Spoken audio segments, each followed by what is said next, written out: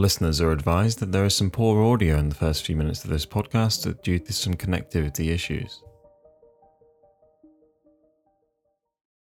Welcome to the Mag Debrief podcast. I'm joined by Gronya Hallam. Hi, Gronya. Hello.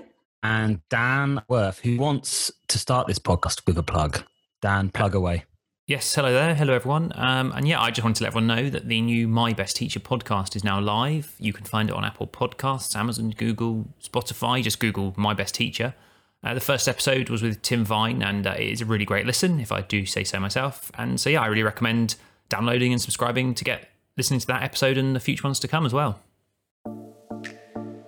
I would say Dan makes a joke in that podcast. He's quite proud of it. So if you could give him feedback on the joke, he'd be very pleased. I have had some good feedback already, so career high. It deserves good feedback, to be honest. But you can only find out what it is if you listen. Okay, let's look at the 15th of January edition of the magazine.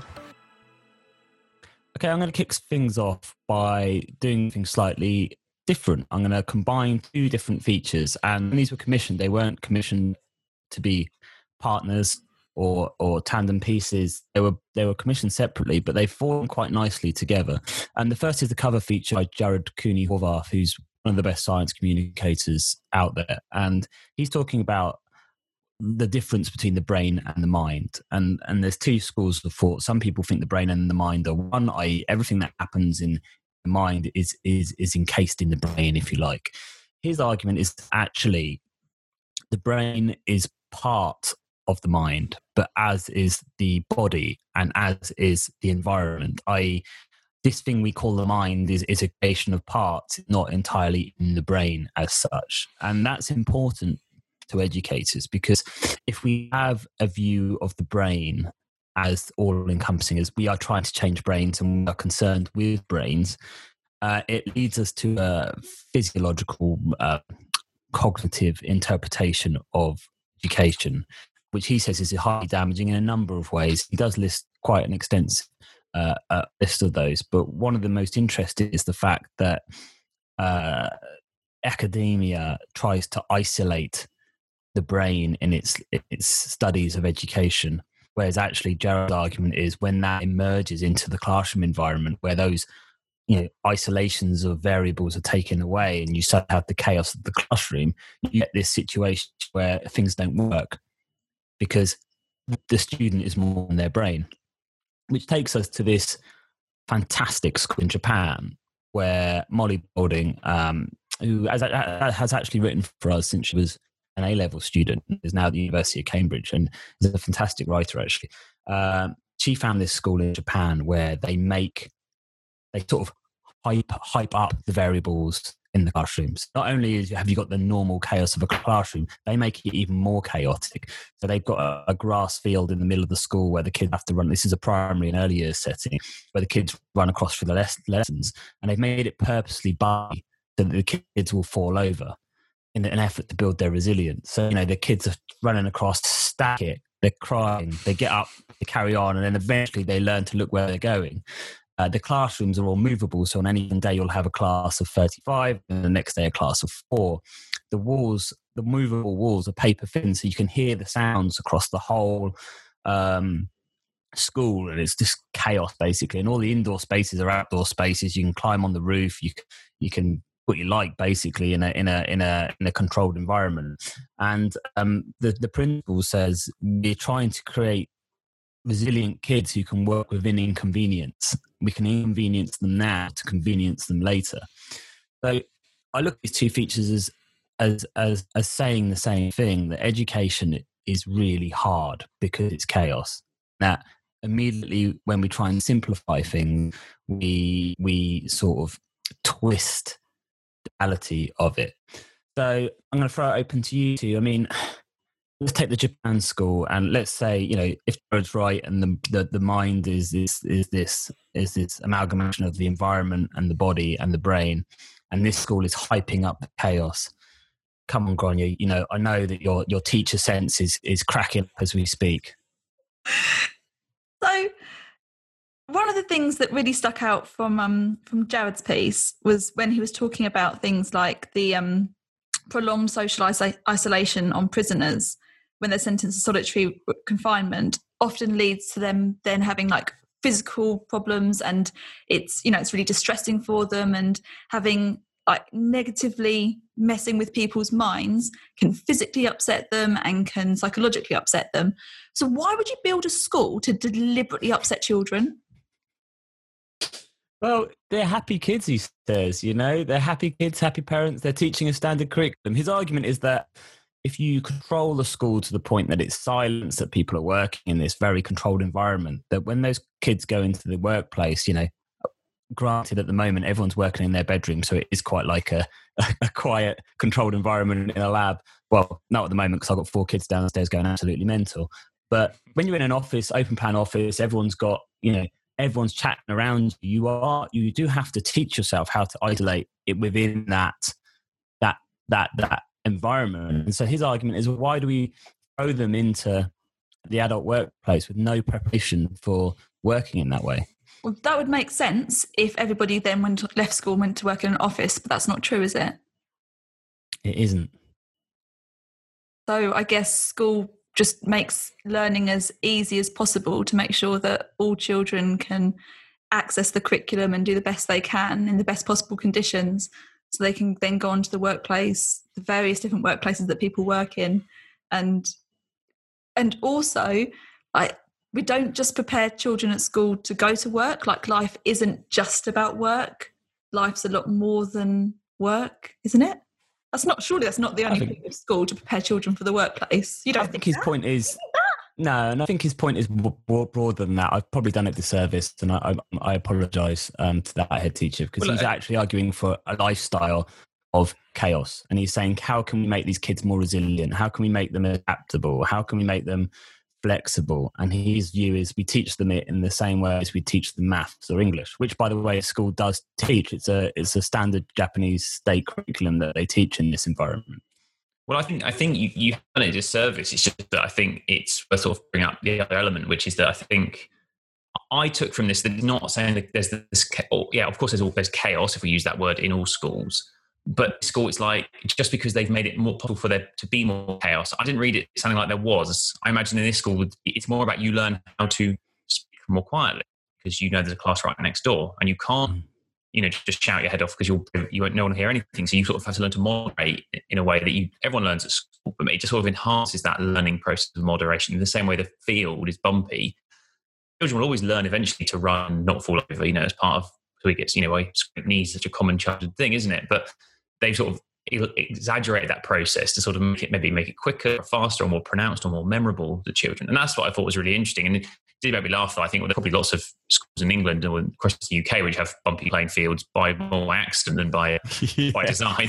I'm sure there's lots of teachers thinking, well, yeah, actually our kids are always tripping over the divots in the playing field. But I think it is, though. They're two absolutely fascinating articles. I mean, the first one, Other Feature, as you said, I mean, it's such a great read. I mean, it's one of those things where it's like, it's what's so good about TES, isn't it? Because it is about teaching and education, but it's also like just about what it is to be a human and why we are the way we are. And, so many interesting things in that. And his analogy to a car and like what makes a car accelerate. And it's like, well, all cars accelerate, but what causes the acceleration? Well, you can't just say it's the spark plugs or the wheels, because they all work together, but you can't identify a single component that is the cause of acceleration. And it's like, what's the cause of learning? What's the cause of it's a combination of factors. And yeah, I don't know. It's one of those things where I just think that there's sort of, doesn't be definitive, this is what it tells us 100%. It's like, it shows that there are interesting ways to do things. And yeah, I thought the school in Japan sounded amazing. And I think a certain kind of parent probably sends their child there, maybe, who's more on board. Dan, elaborate. Well, yeah. But I am trying to mediate, I suppose. But I can see the benefits, but I can understand why some people look at it and think, absolutely not. I want a classroom. I want them to learn academic subjects and skills. And then, as Gráinne said, I want them to leave and be ready for work, but also be ready for the world. And I agree, that's part of what education is, isn't it? It shouldn't be just solely you leave to get a job, which is kind of what universities become in so many ways, but it should be you learn to learn. I think as well, I think it's refreshing to hear, especially now at a time of great uncertainty, that their schools doing things differently, in the sense of their schools trying to go, okay, well, the world is a chaotic place. and I'm not saying it's right or wrong, but it's refreshing to hear a school just go, yeah, we give our kids chaos because we think that prepares them for chaos. And I know it's a controlled sort of chaos, and I think it's refreshing to hear Gerard come out and say, do you know what? I understand the desire to simplify, but the desire to simplify skews what we do. And I think it's a plea really for complexity in education. And I don't know, I haven't taught, so Gráinne will probably come back at me, as she usually does. But I like the idea of embracing complexity and saying, do you know what? These aren't simple answers. And one of our columnists, Megan Dixon, writes this frequently in her column, is that, we've got to be careful with certainty in education because, yes, we need a rough idea, but no, we don't need one size fits all. And it's a bit like the Reading Age feature last week. Again, it's this idea that we can cling to the certainties when actually it's a false certainty, really. Mm. And she's not even coming back at me. Well, look, if you could see her audience, usually she's at my throat at this point, but she's going, no, John's made a good point this week. And I think it's a little bit like what Dan said about the parents choosing. And I think a lot of the time that we talk about parent choice in schools and we focus on the problems that raises with applications and cohorts and keeping schools open because schools fall out of favour in a community and suddenly they can't get the kids on roll, and then that has a negative impact on staffing, etc., etc. But actually not having every school exactly the same is a really good thing because not all children are exactly the same. I think that's right. I mean, my kids are 2 at school, 2 are going to school, and we can't tour schools at the moment, but I think there's a desire out there among parents, even though they don't understand it like fully, but they do want to see differences between the schools they visit and to have some sort of choice and selection. And I think possibly there's an argument that the government's aiming for some sort of standardization whereby there isn't that flexibility in choice. And it would be interesting to see how that goes, because there's do parents just want good results and happy kids? Yes, probably. Is there very different ways of getting there that if they were exposed to it, they would make certain decisions based on schools because of that? I think completely they would. So it'd be interesting over the next few years to see if that standardization does creep further and further in through no fault of schools. This is a combination of Ofsted and government very dictating a certain approach to see how that goes. Okay, so number 2, Dan. And this, we're getting into interior design here, Dan, aren't we?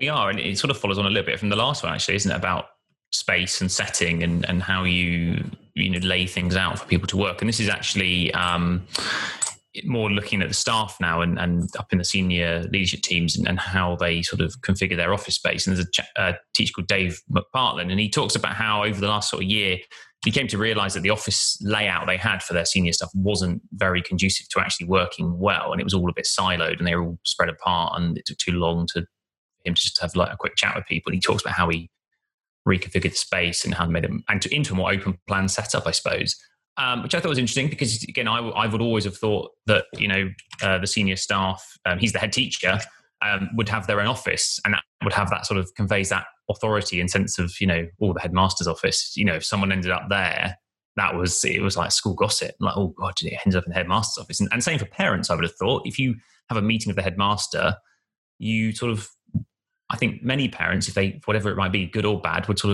feel that the meeting was important. You went into the private office of the headmaster and spoke. But he obviously seems to think that there is a benefit and more benefits to doing it this way. And obviously it works for him as a leader, which is great. And he talks about how they reconfigured a different, an audio music room where they used to record a radio show or something, or pupils could record radio to become their sort of where they could have confidential meetings if required.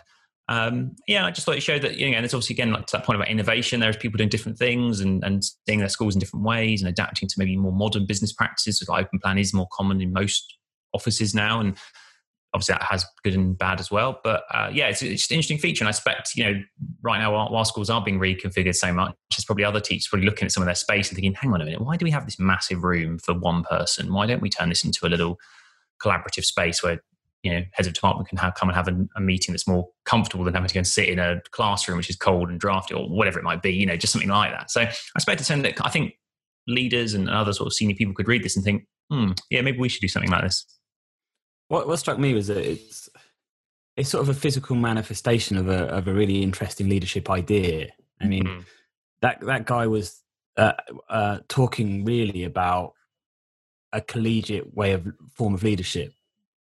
All in this together, I'm very open. Like I'm being him now, not me, because I'm not open at all. I'm a dictator. But he's saying, I'm open with my decisions. I found myself going around to all these different senior leaders to share and help, and then I actually want to bring them all together. And I think that is a style of leadership that actually is really interesting now, where schools are under so much pressure, and delegation is really important because head teachers are trying to be so many different things other than head teachers. I mean, a head teacher said to me the other day that the last thing on their list at the moment is education, because they're having to do so much admin and so much firefighting, so much health and safety, that the thing they're there for is being pushed always to the bottom. And he said it's horrendous. And I think that was interesting to me, that he's gone, okay, in this time, collegiate leadership, but also the fact that one of the senior leaders didn't want to do it, and that he was open enough to let that person stay out of that sort of way of working. And I thought that was brave. I mean, that was the bit that I found that a bit surprising, actually. I thought that was a bit, it obviously works for them, but I did read that and thought, that seems like someone setting themselves apart from what this supposed ideal is. But I'm sure in the setting, it probably logically makes more sense, or it's not quite as dramatic as it sounds. Maybe it's literally just a small cubby office offside, I don't know. But yeah, that struck to me as well. It's nice that they could still be flexible to fit in that other person's preferred way of working. And I thought it's really interesting, the fact that this has sort of come out because of coronavirus. They were looking at the floor plans because they needed to take all that space back they could possibly need to make sure that they could socially distance with the students in school. And with looking at this empty space and thinking, this doesn't really, what was the expression he used in the article? It's a retail thing about your money per square footage. That brought me back to my days of working in Topshop and having to look at the stud. That is a very complicated layout where you've got all your different fixtures and you've got to make sure that you can move in between them, but you don't have any wasted space. Every single inch of that floor is accounted for. And taking that attitude and looking at a floor plan of a school and thinking, right, well, this is just somewhere that we walk through. Like that's a big old space. We can change that. And like you say, John, leadership has changed at the moment. A lot of it is problem solving. They're looking at the new guidance. This isn't something that any one person can solve on their own. He's admitting that as a leader, he needs his other people he leans on to help him with the problem solving. And so it makes sense. And the your man with the separate office, he can come in and work with them when they need to do that, and then go back to his own little. That's probably what you prefer, isn't it, John? You'd want to go back to your own space. I'll be very happy in my own space, I have to say. I'm not an unsociable person, but I like being on my own. What would you pick, Dan? Would you have your own office and then come and mix? No, I think it depends on the job, I suppose. But I think I like open plan, and I previously worked in a job that was open plan, and it was great, and it really suited us. But but when open plan is really noisy and distracting, it's a nightmare. It's really hard, particularly I think in kind of thing we do, where you're trying to just read something and edit it and make it. It's got to be clean and accurate. It's really hard to do that when people around you just chatting away. Particularly, this is an interesting element of this. I wonder if this has been researched, but it's when it's teams that aren't your team that are noisy or right next to you that are not being. I don't mean especially noisy. That makes it much harder because they're talking about something utterly irrelevant to you. So if you're sat next to the programming team or the sales team, which happens in open offices now, people move around more. Much harder than when it's your colleagues talking about something that you're not in the conversation, but you kind of you can tune it out, or it will come to you when it needs to come to you. That kind of thing. Whereas you're always sort of, it's not me. That's what I've always found. Don't know why. You're referring to thresholds there, Dan. We've done a feature on that a while ago. It's about, there you go. It's about the squirrel effect or the wasp effect, in the sense that your attention threshold gets used to what it's used to, and anything out of that comes right to the top of your attention threshold because it assesses it for threat. So if you're used to all the voices around you, then you just drown them out. They don't meet your threshold for attention. But the sales guy ringing a bell because he's just made one, or the other people, you don't recognize that. So your brain amplifies it from an assessment of threat. It's fascinating. That sounds spot on. Is that why it's so much more annoying to hear all the extra members of my family who are now at home with me? Yes. It is. That's another Jared feature, actually. I'll dig it out. But yeah, I mean, I find the attention threshold stuff really fascinating because it all goes back to your base, fight or flight survival, really. And I think that would really speak to teachers at the moment because they're all at home, well, not all at home, but they're doing a mixture of at home, in school, face-to-face, online provision. And your home is much more quieter than a school, but it's definitely harder to work in. There's snacks everywhere. That's what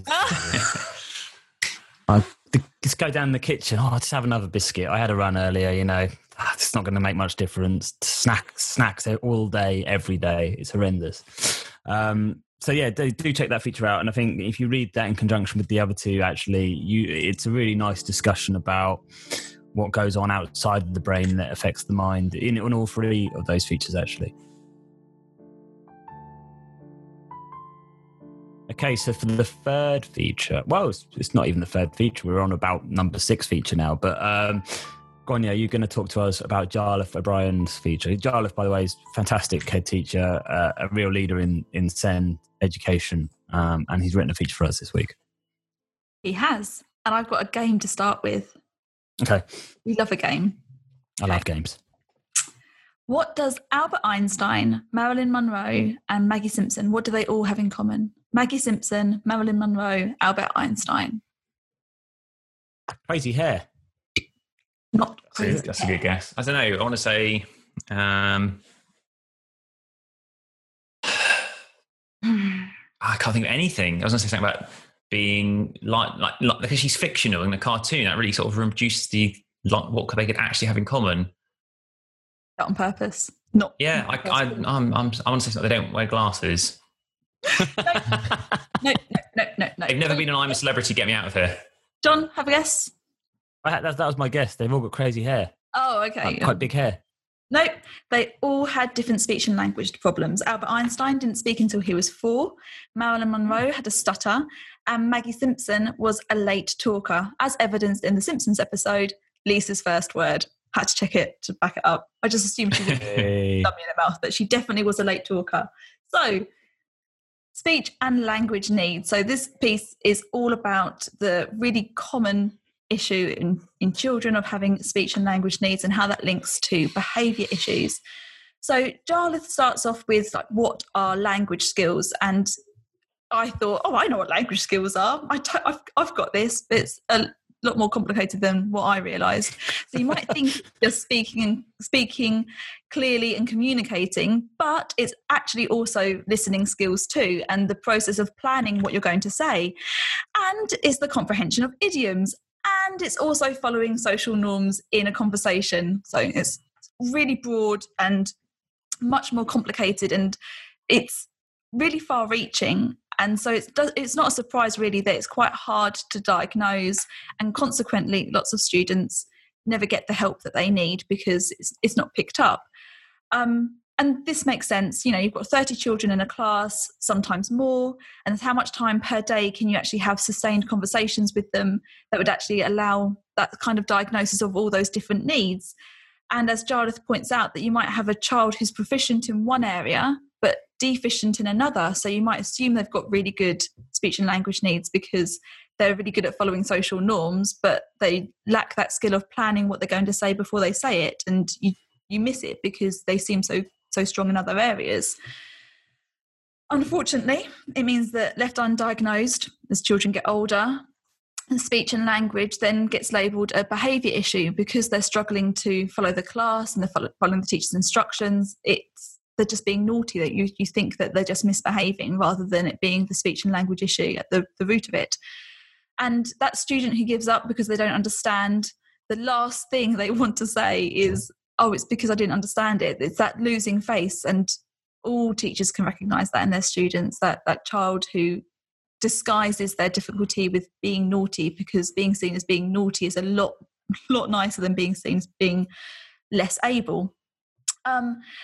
So the good news, and there is good news, that there is lots of things that you can do to help students who have got speech and language issues. And if you put those things in place, it doesn't actually disrupt the learning for the other students. It's not anything you've got to do that is that difficult. It's things like repeating instructions, pre-teaching vocab before you start a topic, providing vocabulary prompts in like a pastoral sense. So if a child is struggling to explain how they feel about something, giving them the words to help them label their emotions is a really good tactic to take. And to expect issues with social norms. So you're continually modelling your expectations. So demonstrating what a conversation should look like and praising when somebody has a good conversation with you. And there's these blank levels for questioning, and it goes from factual to abstract, and that's really useful to read. And I think that's, if you take anything away from that piece, it should be those blank levels and understanding how you can use your own language to get the best out of your children in your class. I think that's, I mean, the advice Jarlath gives here is extensive, isn't it? It is like, this is a very, very practical feature. I mean, the problem's laid out in very blunt terms, and I think it does need to be laid out in blunt terms because, you know, you see it all the time with adults, let alone kids, where you try and you think you've explained it perfectly, and then it doesn't quite happen, and then people get upset because they didn't quite understand what you meant, but they don't want to tell you that they didn't quite understand what you meant. So instead, you get this sort of divergence where they can go very passive or very aggressive, and it's complicated as an adult with apparent mature emotional relational sense. Yeah, I mean, a 7-year-old. I mean, Christ, like, it's no wonder these kids are kicking off. And like, I think we can be with my kids. You know, they're quite good readers, so you assume they know stuff sometimes, and you go, do you know what that means? And they go, I have no idea. And you're like, all right, okay, brilliant. So it's this masking, isn't it? There's loads of masking going on. There's masking from abilities, so you can be better at, as you said, with one part of language than the other. So you're sort of unintentionally masking your problems. Then there's this purposeful masking where behaviour becomes a way of hiding your communication needs. Mm. It's strange, isn't it? Like, why evolution, from an evolutionary point of view, is it that when you're young, you're determined to, is saying you don't know something is really hard, and you'll go, oh yeah, I understand. Like, children do that, don't they? They nod and agree, and then you go, but do you really? They go, no, I don't understand. Like, why do they do that? Why is that the evolutionary tactic? And maybe you can tell us, John. I think it's groups. It's because they need to belong to a group, and do they not do it to you though, as parents, and on their own? I think they just, a lot of the time they're looking. There's a really good, okay, we're going to take a detour, brace yourself, in Making a Murderer, right? Have you seen Making a Murderer? Yeah. And the kid with communication language needs is being led by the police, and the psychologist explains it, and he says he's essentially looking the whole time to see to give them the answer they want, not the true answer. And I think you have that with kids where they're looking at you going, well, he wants me to say this. And they're not thinking, you know, it's that desire to please, and that is a group think thing, like Gráinne was saying. But it's also relational in the sense that most kids like their teachers. Most kids want to please their teachers, and so they will tell them exactly what they think they want to hear. And you know, there's also a weird irrational fear of getting in trouble. I was a good kid at primary school, and you know, I didn't want to get in trouble at all. So I would never admit to not knowing something because it might mean I hadn't listened. Then I'll get in trouble. Yeah, that's true. I think there's lots going on, but I think the need, you know, it gets a bad press, doesn't it, when people say, oh, behaviour is communication, and you get a group of teachers going, wow, kids just messing around sometimes. Well, yeah, they are sometimes, but if we don't even entertain the idea that it may be a form of communication in certain situations, that's actually not doing your job, putting it bluntly. Yeah. Because if that kid is just messing around, then find out. Don't just assume because that's what they did last time. Whereas Jarlath makes this really strong argument to say, okay, have you checked? Do you know, like, those blank level questions are brilliant because, you know, do they understand that level? Are they a level 5 or are they actually a level 2? And you're operating at a level 4 or 5. And that kid is just not functioning. And yes, it's about choices. Yes, it's about, and I think Jarlath makes this point, it's reinforcing the social norms. It's making a culture where they can say, I don't understand. But I think the blunt response of kids just mess around is where a lot of these kids go missing. And I'm putting myself out there and saying that. I think differentiation gets a really bad press because when it's done poorly, it's quite damaging. But this is an excellent way that you can differentiate for all of your learners that can only improve the quality of your explanations and your teaching and your questioning. And I think it's really important to be mindful of, especially when you're perhaps newer to the classroom and you're getting your head around how to use questioning. It's really important to be mindful of all of your students and their vocabulary levels and what they're able to understand. So before we go, we were going to talk about one more feature, and I think we've pretty much covered every feature in the magazine now. But we're going to talk about this one because Gráinne wrote it, and it's a fascinating topic, and it's particularly relevant at the moment because it's on the rise during lockdown for various reasons. So do you want to give us a very brief overview, Gráinne? So a really brief overview is we're looking at revenge porn and the problems even around the name revenge porn and how that's quite misleading, and the legal implications for your students. And this is one of our FE features, so we're looking more at post 16 and the problems with the narrative. If you take photographs of yourself naked and you send it on, you're producing child pornography and you are going to be in trouble, and you're going to go to prison, and trying to scare children and young people into not taking the photos in the first place as a tactic hasn't really worked. And the developing technology means that it's only becoming a bigger problem, and we need to really broach this in a way with students that will ensure that they're keeping themselves safe. And if they do find themselves in trouble, they're not going to try and hide it or keep it quiet. They'll know to trust an adult to go and tell them about what's happened so they can get the help that they need.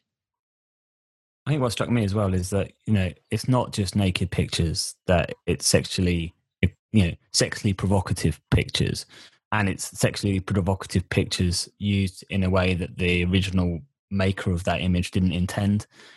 And there you get into TikTok and Instagram Reels territory where a girl or a boy, but unfortunately more girls at the moment because of the cultural pressure on that, will make a certain type of video that they intend to send to their friends, not knowing that there's people out there who copy that image, put it on different channels, and this image or video can just go viral and get onto some really weird channels. I think you mentioned a couple in the piece, or one of the experts does. You can actually search for like teen. I can't remember what it was. Golden Snapchats. It's a category, and this is and it's been in the media a lot recently. After I'd written it, there's been some movement. The New York Times did an excellent piece about the children of the victims of these incidents, and it's like you say, they consented to create it, but they didn't consent for it to be shared in the way it's being shared,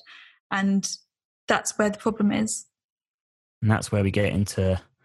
I think this is where we get into Donald Trump briefly. Another detour, but I think the days of TikTok, Facebook, Twitter saying they're not publishers are over, because they are publishing material. And if we as journalists published content out of context, there are severe ramifications for that. And Twitter and Facebook as a publishing platform, I think the way Donald Trump's been suspended and the way Parler's been handled, we're starting to see an acknowledgement there that these are publishing platforms. Dan may disagree because he's a former tech journalist. No, it's a really complicated arena. But I mean, one, again, this is a slightly different point, but one thing that always used to very frustrate me talking to these big companies, they've got all the technology and all the brain power and all the money, and they would fall over themselves backwards to say how great their platforms are and how advanced it is. And the moment this topic comes up, and same with policing, violent videos and stuff that really shouldn't be being seen by the average person on Facebook or whatever, it suddenly becomes, we can't do anything about that. We're not able to say, it would be impossible for us to moderate all this stuff. And it's like, I don't think it is. I think you just don't want to build the tools to do it because it would reduce the amount of content on your platforms, which ultimately is what you need. And I just think as a society, I think there's a huge, strata of people that do take it very seriously and realize what a problem it is. and the vast majority don't. Because in your piece, you talk about this technology that enables you to make people naked. You can send them, this bot will take a normal picture of someone and sort of put in generic naked body to match the head. And if you really think about that, how utterly badly dangerous that is, and how it could be used. And eventually, I'm sure evolved society where that kind of thing is immediately recognized as rubbish or, very illegal, because I can't see how on earth you can have a functioning society where at any moment anyone could sort of create highly toxic, damaging videos of you, not only to the damage it could do to your reputation, but the psychological problems that could cause. Because you may know it's completely fake and no one believes it, but you've seen yourself used by that. And you could almost never know who did it. You could have stalkers or enemies or people you think are your friends who, these kind of weird things you read about, like friends who actually were deceiving someone behind their back and all this kind of horrible stuff. And yeah, it's massive. And I think the tech companies, if you give humans a platform, they'll use it in every way. I don't think it's that they haven't created this problem out of thin air. The moment the printing press arrived, I'm sure people started using it for, making pornographic images. I mean, what's sort of much of art, if not a form of making? At the start, it'd have had to been typographic pornographic images, I guess, like some sort of like wood blocks and stuff. But I bet you it did. I bet you it was, because that's what humans do, right? We pretend we're not these, but we're all animals and whatnot, and that's what we do. So it's not the tech companies haven't created this problem, but they just made it 10 million times worse, and it's only going to get more worse. And I think as a society, and we need to address it and do much more with it. And I think it's going in the right direction, but it's slow because people just want to pretend it's not there. They want to just ignore it. I don't know. The feature does a good job of showing the good work people are doing. And I think that's what you have to cling to and think it is moving in the right direction, but it needs to go faster. Yeah, we do highlight and signpost bodies that you can contact to support you. And we also highlight the work of companies that are looking to tackle these problems. And you might have heard about Telegram a lot in the news recently because of the now banned from Twitter, Donald Trump. And we talk a little bit about their role that they've played in all of this. It's a great feature. Do check it out. It's a great issue, actually. Really, as you can tell, we've explored so much of it on the podcast that, sorry for my kids. Just, I don't know if you can hear that, but this is the reality of homeschooling, that 4 children have come up in the middle of right at the end of the podcast to get dressed at 10 o'clock. That's all for this week. Next week, we've got a great cover feature from John Morgan looking at how do you measure a 4-year-old, which isn't controversial at all, because obviously the whole nature, just saying measure a 4-year-old gets people riled. But this is the feature looking at, okay, if we want to assess a 4-year-old, is it in any way accurate? What can we do? Explore some really interesting points. So do take a read of that. If you enjoyed listening to this week's issue of the magazine Debrief podcast and want to read more of TES Magazine online and have it delivered to your door, subscribe now at tes.com/store.